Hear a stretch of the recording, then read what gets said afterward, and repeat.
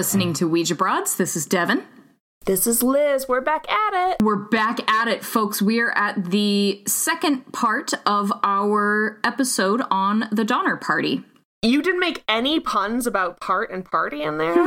I was trying to not, because I assumed you would. Now I feel like we just know after you'd our way and stuck in the room. I know we did. We did add the third part, and over there's the fourth part, and under this snowbank's the fifth part. I know, it's so bad. Dude, it's so bad. No, I thought it's just the second part of the episode. Oh my god. Oh, yeah.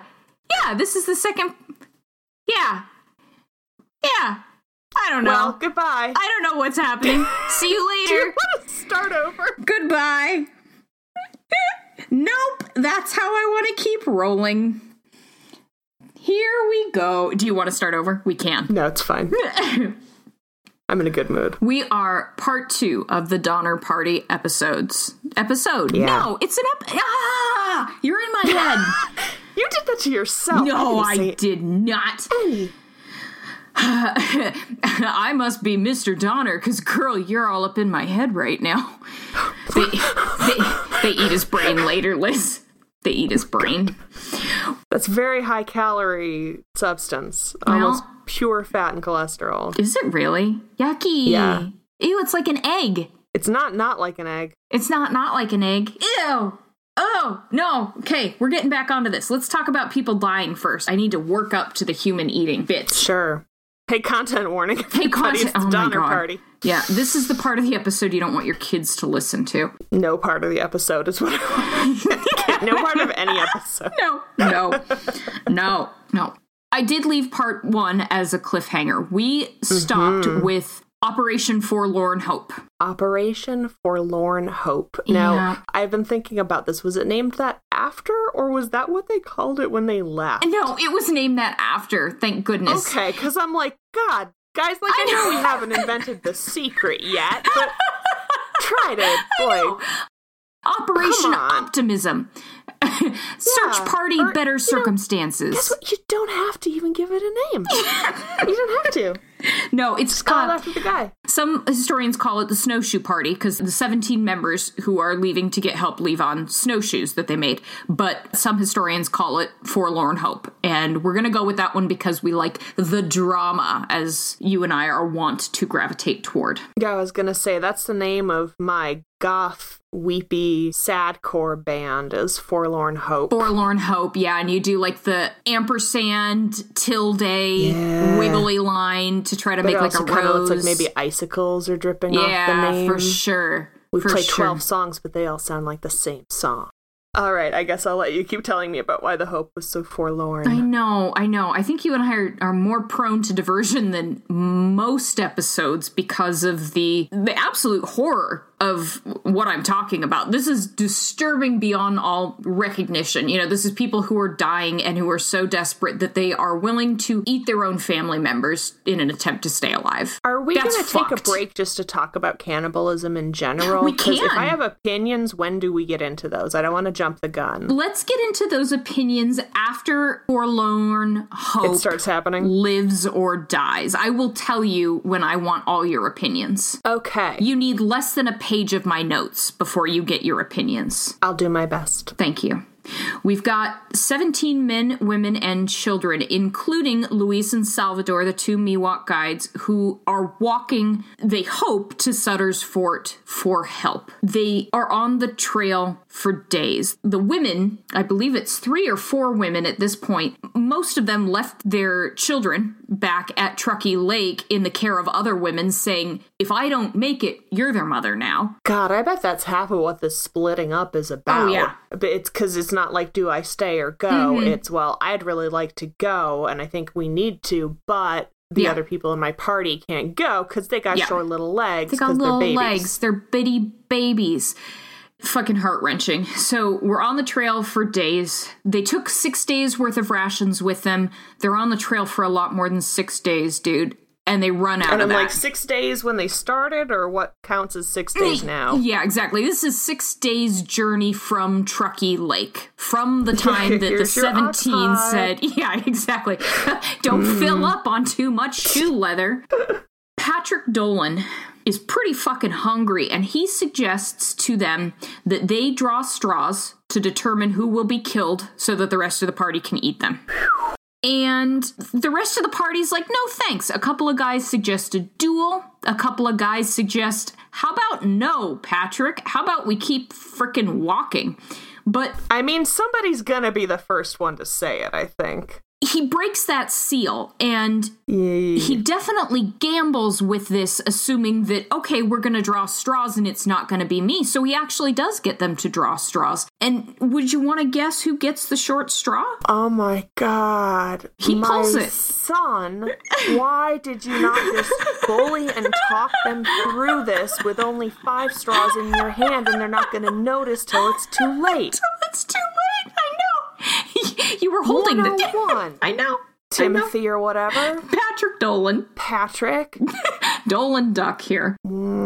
He got the short straw. And to their credit, the other people abandon the plan. They say, no, we don't want to do this. Jesus, that guy plays Russian roulette with all the chambers loaded. With all the chambers loaded, right? But okay, this is interesting though. So there's a consensus of like, sure, let's draw straws, and then everybody's like, no. And I'm like, wait, was there a composition of the party members here where the guy who's the one who say no, we shouldn't do this, if you get him as the straw, then there's nobody to say no, we shouldn't do this, and it happens? I know. Fortunately, it sounds like most of them were like, hey, no thanks. And when I say most of them, so many of the survivors wrote memoirs or wrote articles, or people who were living at the time were keeping diaries. So we have written record of this stuff. We don't have paleontological or whatever, archaeological. I mean, that's all too old. Like, we don't have forensic evidence of cannibalism, but it is all over the written record that this is what happens. So these things that I'm saying are substantiated. I guess only one surviving adult actually wrote things. All the other accounts that were written by the kids that survived.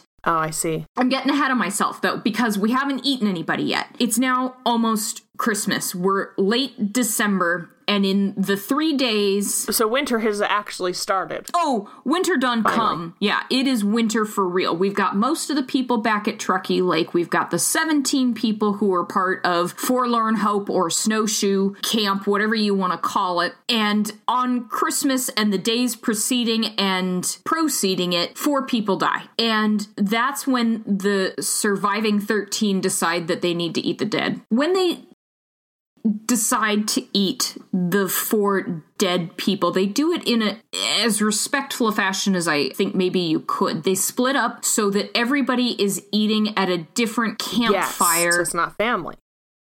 It's not family. No one had to watch their family be eaten or eat their family themselves at this point.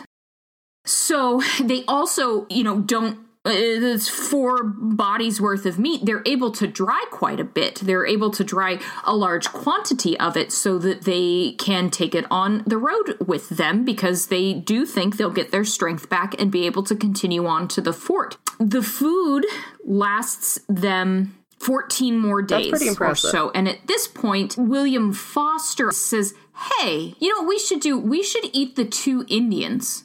So you're all William. They're not our people. Like, why don't we kill the Miwok guides and eat them? And, Mr. Eddie goes over to the Indians who speak very little English, and he speaks very little of their language, but he's able to convey to them, hey, guess what? Y'all are on the menu. Get the fuck out. So good for him. Luis and Salvador peace out. It doesn't help them, because 7 days later, the party runs across Luis and Salvador, who are near death in the snow. Oh. William Foster shoots and kills them both and eats them. This whole story is just people who turned out to be right, but you're not happy about it. You're so not happy about it, are you? Or at least right, they think they turned out to be right. Right. Yeah, I'm like, William, dude, you wanted to eat people since the day you were like 6. This was just finally the opportunity where it was kind of okay. And again, you start to wonder, well, okay, are the people who are getting more extreme with this the people with kids?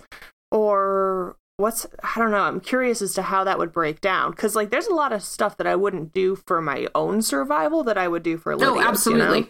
Absolutely. Yeah. I think if it was life or death for my own son, I would cut off my own leg and be like, here you go, dude. Well, and actually, Mr. Graves is there with his two, seems like they're kind of adult, they're older daughters. One is married, at least. He dies on this trip, and as he's dying, he's begging his daughters to eat him. He's begging them to survive, and he doesn't care what they have to do it. Please eat his body so that they can live.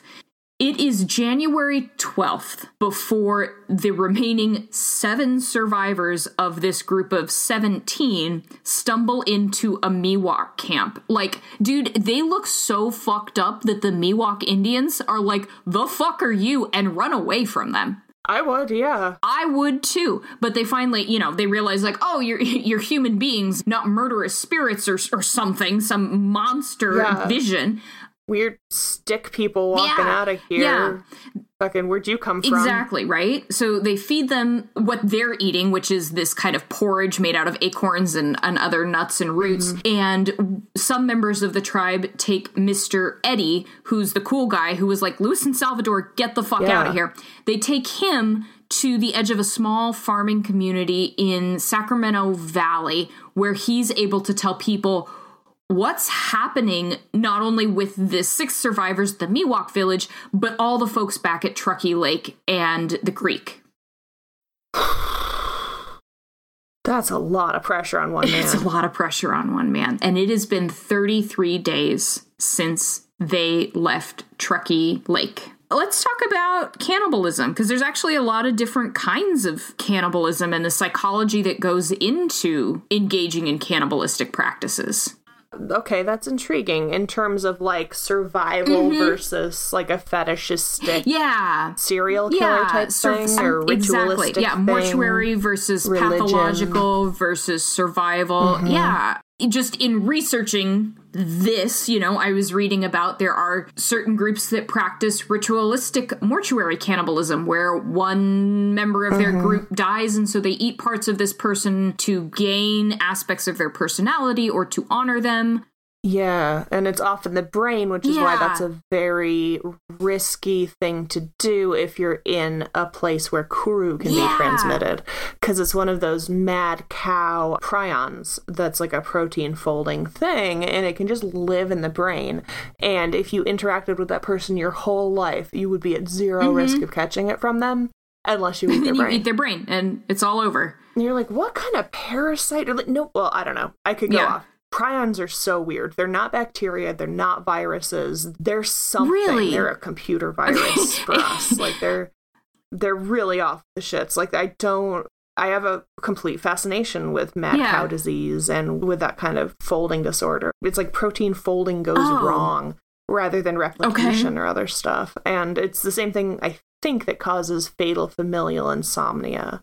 But I could be wrong. How interesting. Oh, weird. As there's no cure for mad cow disease, you can't kill prions with anything? You can't cure it? That's my understanding. Yeah, like you can't use antibiotics, you can't use antivirals. Basically, it's one of those self-replicating things where once it starts going wrong, is it now or is it later? Oh, wow. Okay, so you could even have... Because the whole machine broke. This isn't like you dropped your ice cream cone. This is ice cream machine broke.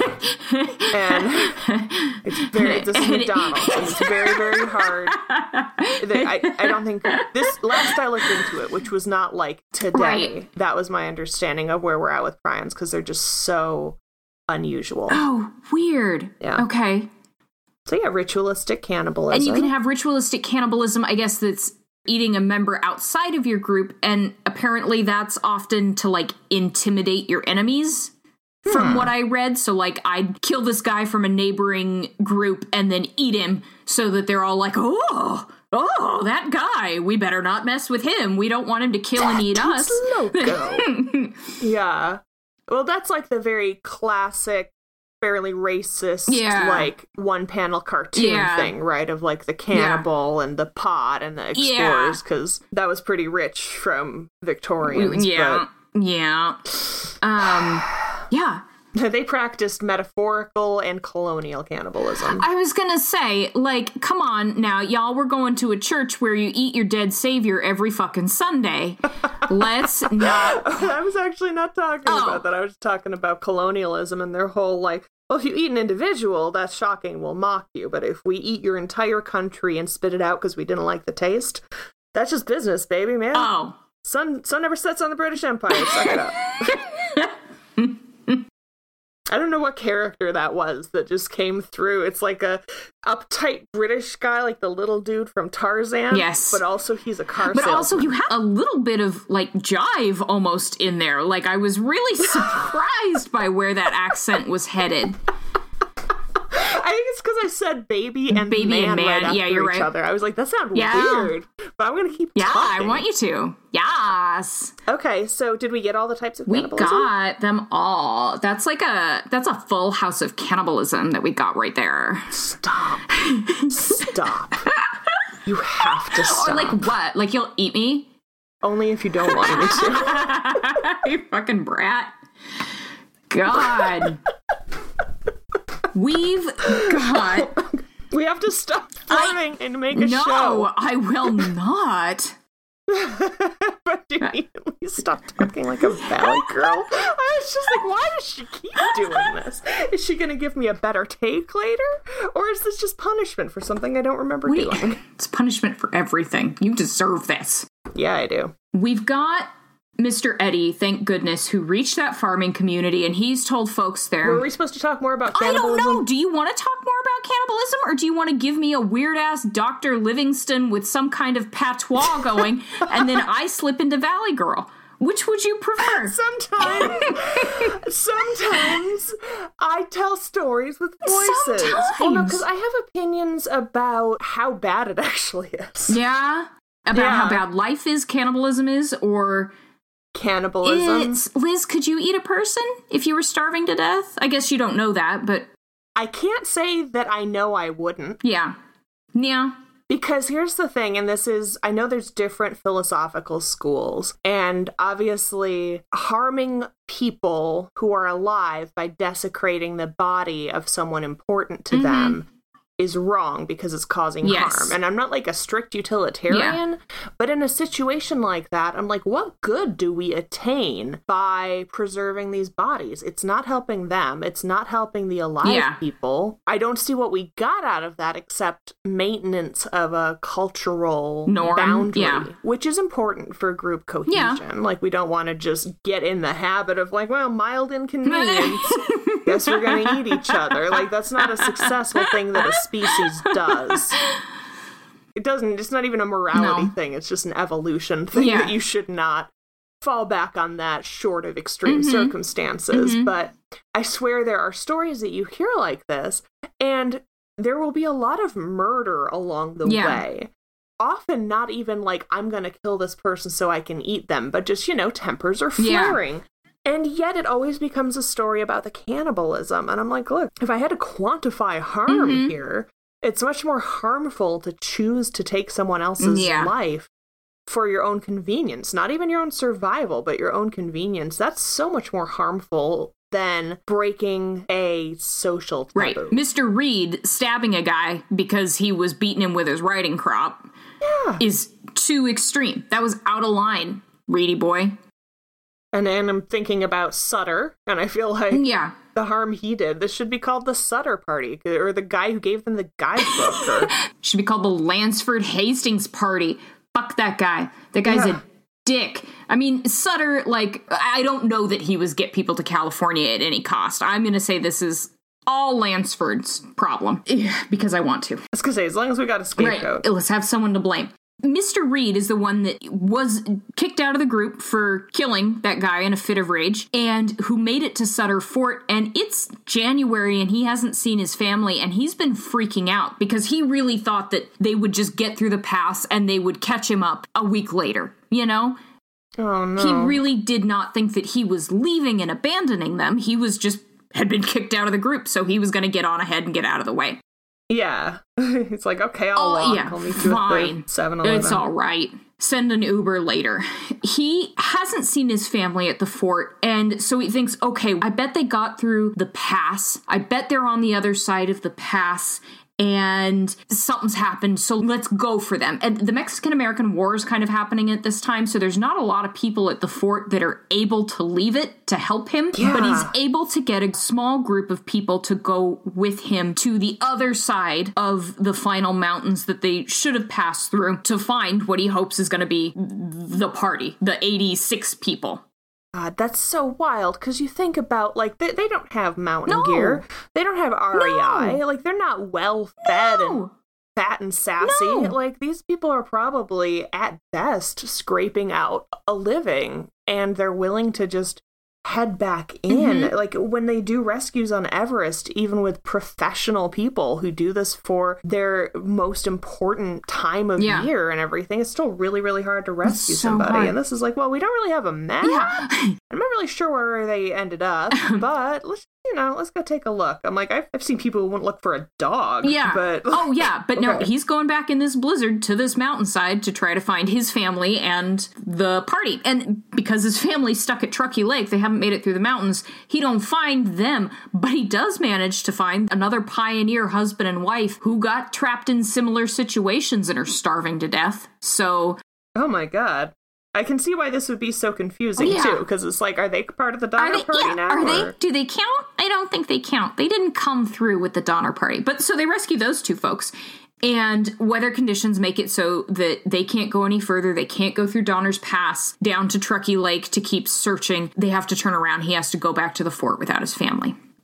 But by February, Mr. Reed has gotten down to San Jose, and he is doing a bang-up job raising awareness about the situation at Truckee Lake. He knows that the family and the party didn't make it to the other side of the mountains, so he assumes they're back at Truckee Lake. And we've also got confirmation from this because the folks made it to that farming community. So he is raising money and getting the residents of the area to sign a petition to get the U.S. Navy to assist with a rescue of the 60-some people stuck at Truckee Lake. Wow. He, like, Mr. Reed, for having stabbed that dude and not being a cool guy at the beginning of the story, he is trying his damnedest to get the rest of the folks rescued. Not altruistic. His family's there. You know, I get that. But he is doing everything he thinks he can to rescue the folks at Truckee Lake. While he's doing that, William Eddy, cool guy, is mounting what would later be called First Relief. And... It's called First Relief because, spoiler alert, there end up being 4 reliefs. Wow. That's 4 expeditions that go back and try and save the members of the Donner Party at Truckee Lake and at Alder Creek. And that's over a 2-month time period. That's between February and April. Oh my God. This is like a school year worth of horror. Bad, dude. And it gets worse. Liz, it gets worse because the reliefs get stuck in the same situation. Yeah. Like, we get Eddy and 7 men. They make it back to Truckee Lake. They find people still alive. They get into what looks like this desolate, snow-covered, barren land, and when they make enough noise, a woman's head pops out of the snow. And they realize her whole cabin's been buried by the snowfall. And she goes, "Are you men? Are you real, or are you from heaven?" Oh, wow. She thought that they were dead. Yeah. And no, turns out there's still 30 people alive at Truckee Lake. 13 have died, but 30 people are alive. And Eddy and the men... just gotta say, in the shoes of Mr. Eddy, I would be like, they're dead. Oh, yeah. We didn't have food 3 months ago. That's not how humans work. Yeah, no, they managed to survive, dude. So while some of the men give out rations to the people, and they're being very careful, they're like, "You're starving to death. Let's give you a little bit of food so that you don't gorge yourself and die from that." But he goes, "Okay, well, let's go check on the Donners. We knew that there were 21 folks at Alder Creek. Let's make it the 5 miles or whatever to them and see what's going on." Fair, yeah. There are people at Alder Creek. They are still alive. There's almost 20 of them. Of the 21 original, there are 19 that are still alive at Alder Creek. Like, wow, they're doing okay. So there are 7 people that are able to move well enough that can come from Alder Creek to Truckee Lake and then hopefully go with the party from Truckee Lake to the fort. 12 of them have been left behind at Alder Creek. That includes Mr. Donner, whose arm is even more infected than before. His wife, who's in really good health, but is like, I'm not leaving my husband. And she keeps her 3 daughters and 1 son, I believe it is, with her and says, no, don't send them on. They're going to stay with me because Eddie's like, don't worry, a second expedition's coming. Yeah. So we get a bunch of people from Alder to Truckee Lake. And then from Truckee Lake, we get 23 people who were selected to leave with the rescue party to try to make it back to the fort. Okay. Now, several people died on the trek from Truckee Lake to the fort, and that's what I've been thinking about, is a lot of these, like, oh, there's still 19 people. Yeah. It's like, yeah, you didn't, like, add 19 people to the rescue team. You've got 19 extremely frail, weak people who are... that's a lot. Frail. You know, these people are traveling out, still in blizzards. Several of the children die, but there is kind of one very sweet thing, is that while they're getting back to the fort, as that rescue party with its remaining several survivors gets to the fort area, Mr. Reed is leading his own rescue party in, and he and his wife pass each other. Oh. So he knows that his wife is alive. They get to see each other and say, here are the kids, here's me, we're alive, we made it out. And to his credit, Reed is like, okay, I'm going to go back for the rest. Still, yeah. That would be so tough to do. I wouldn't be able to leave Jason and Jonah. I mean, if I had more family back at the lake, yeah. But I don't know that. I think at that point I would just be like, oh, thank God. This is done it, did the hard part, did the scary part, can't do it again. The second relief party makes it to Truckee Lake shortly after, and no one has died in their absence, which is really good news at Truckee Lake. But it's gone south at Alder Creek. Alder Creek has since had to resort to cannibalism to survive. Mrs. Donner, again, with her 3 daughters, has decided to stay with Mr. Donner because they've been told, well, there's a third rescue party coming. So if you can't walk out now, you've still got a chance. And she says, no, I'm going to stay here with my husband, with my daughters. So the relief party gathers up some people from the creek. They gather up some more people at Truckee Lake. They end up getting 17 people that are going to make the trek this time. They've left behind 3 people from the rescue party who are supposed to, because they're in good health, stay and help tend to the sick. They're supposed to hunt, and they're supposed to generally keep order and people in as good a health as possible until the third relief party gets there. I feel like if hunting was an option, it would have been used a little more, but I could be wrong. They had been able to hunt, and they had been able to kill a couple of deer and a bear at one point, but that's still 60 people that you're trying to, feed with very little, and they're not that successful. I guess the lake wasn't frozen over, but no one in the party knew how to fish. Oh, yeah. God. So they weren't able to use that as a resource. Jeez, I stick my whole face in the water like a bear in a salmon just run. A bear. Just do it. Just grab them with your hands like you're in Naked and Afraid or something. One of the 3 dudes is like, cool, I'm going to go hunt. And he goes out to hunt. And the 2 dudes that are left behind are like, well, fuck this. We're not going to stick around here with a bunch of cannibals. We're going to leave. What? Yep. What? They decide that they're just going to go back to California. They don't want to be here. They don't actually want to help out people. They're going to go. And Mrs. Donner says, I will give you $500 if you carry my 3 girls to California to the fort with you. Wow. And they accept it. And they take the girls from Alder Creek to Truckee Lake, and they dump them at Truckee Lake. Son of a bitch. Fucking assholes. Special place in hell. So they peace. The third relief party gets there, and it is same people, same story. They take a couple that can manage the trip. They leave a couple more who can't manage the trip. Mrs. Donner finds out that her daughters have been abandoned at Truckee Lake, so she makes the trek from the creek to the lake to get her girls to bring back home. Wow, so they took those kids a distance that she could cover. Yeah. In her condition. Yeah. And lazy assholes. She was apparently, I forget her name, Tamison, I think, but by all accounts, she's in really good health until the fourth relief party gets to the Donner campsite. This is in early April, and really, they're going back and don't think they're going to find any survivors. They're going back to try and salvage what they can so that the orphans, because now there are many orphans at the fort, will have a little bit of money, so they're not destitute orphans. How many days in are we at this point? We are October 20th to April 9th, I think it was. I didn't write this down in my note, but it's early April. Okay. I feel like what I didn't understand about the Donner Party before this story is I'd always pictured, they're going across. I thought one coherent group got stuck in one place and then got rescued one time. And the amount of back and forth with all these relief parties and communication and people just like clean cut move down to the lake or whatever.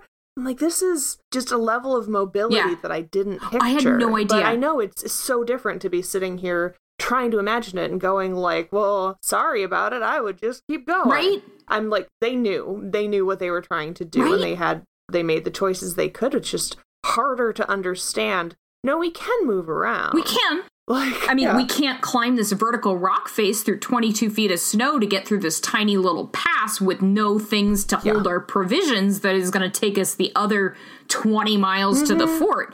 But we can, we can limp our asses the 5 miles between the creek and the lake, I suppose. And it's just wild. It's like they're trying to get them out of a well they fell in or something. Yeah. And have you ever seen that video of the cat who's trying to take her kittens up a slide to have her nest at the and every time she gets one to the top, one of the other babies is like, wee, slide, and then scoots its dumb ass I feel like this is it. They're just kind of playing leapfrog with these poor, starving, hypothermic, sick people. The fourth relief party is able to recover some valuables, some cash. They get to the creek and they find dead Mr. Donner. His wife is nowhere to be found. Mr. Donner's head has been split open and his brains removed. Oh, boy. And they find one man alive, William Keseberg, who is scooping up a pot of brains and entrails to eat. And he is where the kind of gleefully mad, cannibalistic, ritualistic, murderous tint to this whole thing started. He was obviously a survival cannibalist, as they all were, but he was the one that was, like, not really bothered by it. He was readily admitting to, like, oh yeah, Tamison? Well, she died, so I ate her. And then Mr. Donner? He died, so I cut open his head, and these are his brains, and I ate him. And then they find a whole bunch of valuables on him, and he's like, well, Mrs. Tamison gave that to me to give to her kids. I'm supposed to survive, so I can take all this money to her kids. That's why I ate them. To survive, to take this money to their kids. Okay. I feel like there's nobody to root for in this story, Devin. There's nobody to root for. I think the people who go back. Yeah, that part is good. That part is good. The folks who are willing to do this, like, suicidal rescue mission to save people whose parties they weren't part of, I'm like, good on you. Good job, folks. You're right. I shouldn't say there's nobody to root for, but it's very hard. There's not a happy ending. I was going to say it's very hard to see a happy ending. There isn't one. That would be why. That would be why, my friend. There's no light at the end of the tunnel. There's none. No. Of the 87 people who were members of the Donner Party, 48 survived. About half. Okay. A little better than half. Yeah. The Breen and Reed families both managed to not lose a single family member, which is shocking. Wow. Okay. And again, Reed was insufferable after that, right? Goodness. No living with him. I'm sure there was no living with them. I mean, although I would still feel bad. Like, I'm being very flip about the fact that he didn't get to be the leader. But I also feel like it's when you can't talk people into not doing the stupid thing, and then it goes horribly wrong, and you're like, should I have tried harder? Yeah, should I have tried harder? Or now you get the gratification, the satisfaction and gratification, which is one gorgeously orgasmic feeling called gratification. Wow. Of saying, I told you so. The families who were maybe not the most helpful to each other on the trail in death redeem themselves a bit. The Reed family takes in 2 of the Donner children because they're orphans, raises them. Yeah, okay. There are a few other people around the fort and around town who adopt the other orphan children. The young girls, I mean, this is not a happy ending, but the girls who are as young as 12 and survive immediately get proposed to at the fort because, as we know, there are no women in California at this time. I didn't like that. Fortunately, they turn the men down. And all these people end up living happy lives, all these people end up living lives in California or Oregon.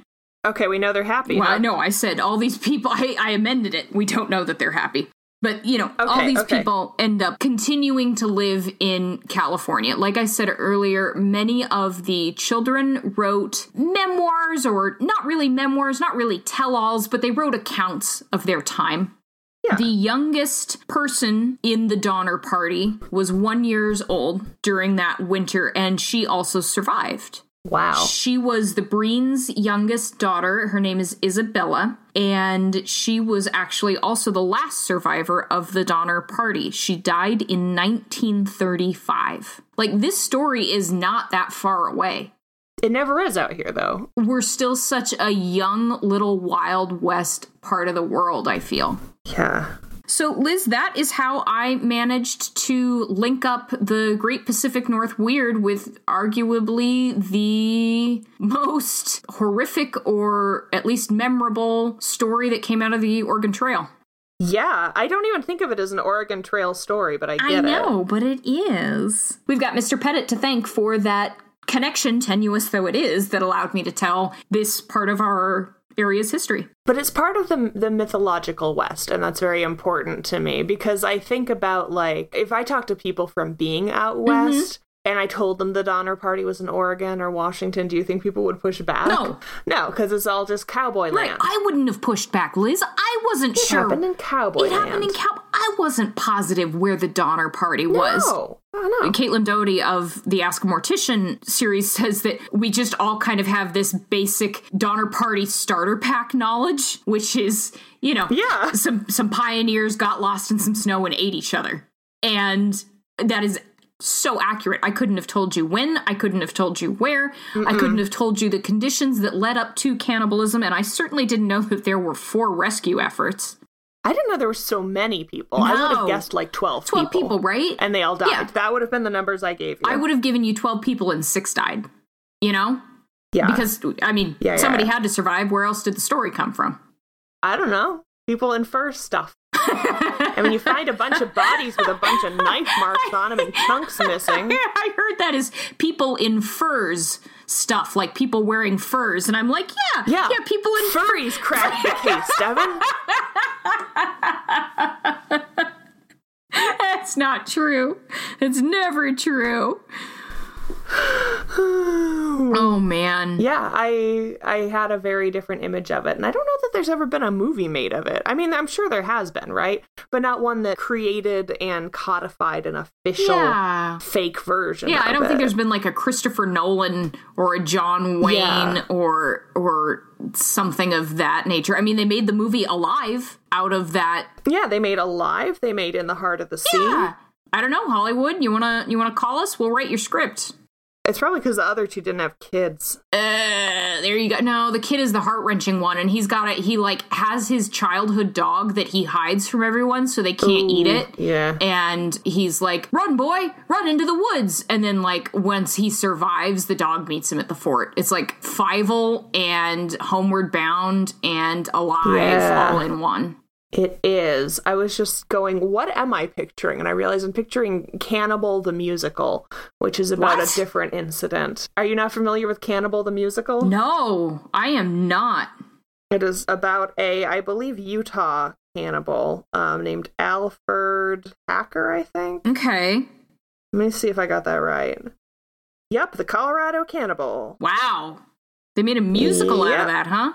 Well, the South Park guys did. Oh. A little bit of a cult favorite. There. That's where I'm getting a lot of my imagery for this from, which is just the worst thing. It's so bad. Just the worst thing. It's so bad.